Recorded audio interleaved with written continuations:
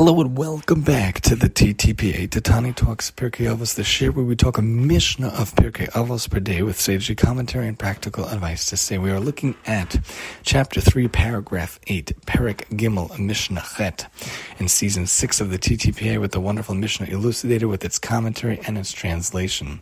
Talking about forgetting something from learning. Rabbi Dostai, Rabbi Yanai, Mishum Rabbi Meir Omer, Kol HaShocheach Dover Echad MiMishnah So, Ma'ale Alav HaKosev Ki'ilim Chayv b'nafsha shenamar kishamer lachashmor nafshecha me'od pen tishkach es hadivarim asher ra'u einecha yochal afilu takva alav mishnaso tamad lomar pen yasuru milvavecha kol yemei chayecha ha'enu meschayev b'nafsho ad sheyeshiv b'yiserim b'libo. So Rabbi Dosti, the son of Rabbi Yanai, says in the name of Rabbi Meir, if anyone forgets one point from his studies because he did not review it properly, the Torah considers him as though he is liable for putting his life in danger. As it is stated in Devarim, just be careful, guard yourself greatly so you do not forget the things that your eyes saw. Meaning, a scholar must review his studies many times so that he remembers them. Should he fail to do so, he has committed a serious transgression, because if he forgets something that he learned, he might give a halachic ruling that is wrong, either permitting something that is forbidden or forbidding something that is permitted, Rabbi Yanai points out. Although the ruling was an honest mistake, the Torah holds him responsible as if he had ruled incorrectly on purpose, because he was at fault for not reviewing his studies properly, as Rabbi Yanai points out, citing the Mishnah. According to the plain meaning of the pasuk, the things that your eyes saw are the extraordinary events that people saw at Har Sinai when the Torah was given. The pasuk is interpreted, however, referring to words of Torah that a person sees in his mind's eyes, as Tiferes Yisrael points out. The pasuk thus teaches that in order to guard yourself, you must not forget the words of Torah that you saw when you studied. So we would think that maybe he's liable if it just happened. I might thought he was liable even if he forgot, because his learning was so hard to understand that it overwhelmed him and he could not remember it.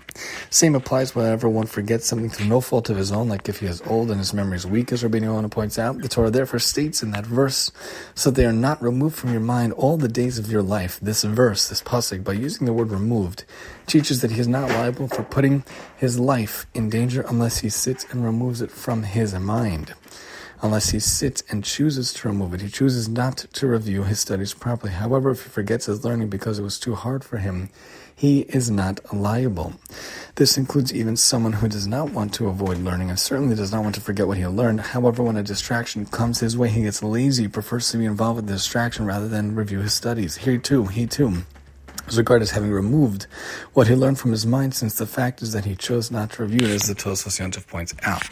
So the point being, anytime we review something, anytime we learn something, we should strive again and again to review it, to try to go over it, and to put it in our mind again and again, to go through it so we don't forget it. We want it to be that it's constant and fresh in our minds and we don't lose it. That's why when we go through all the parshios at Simchas Torah, we start right away again.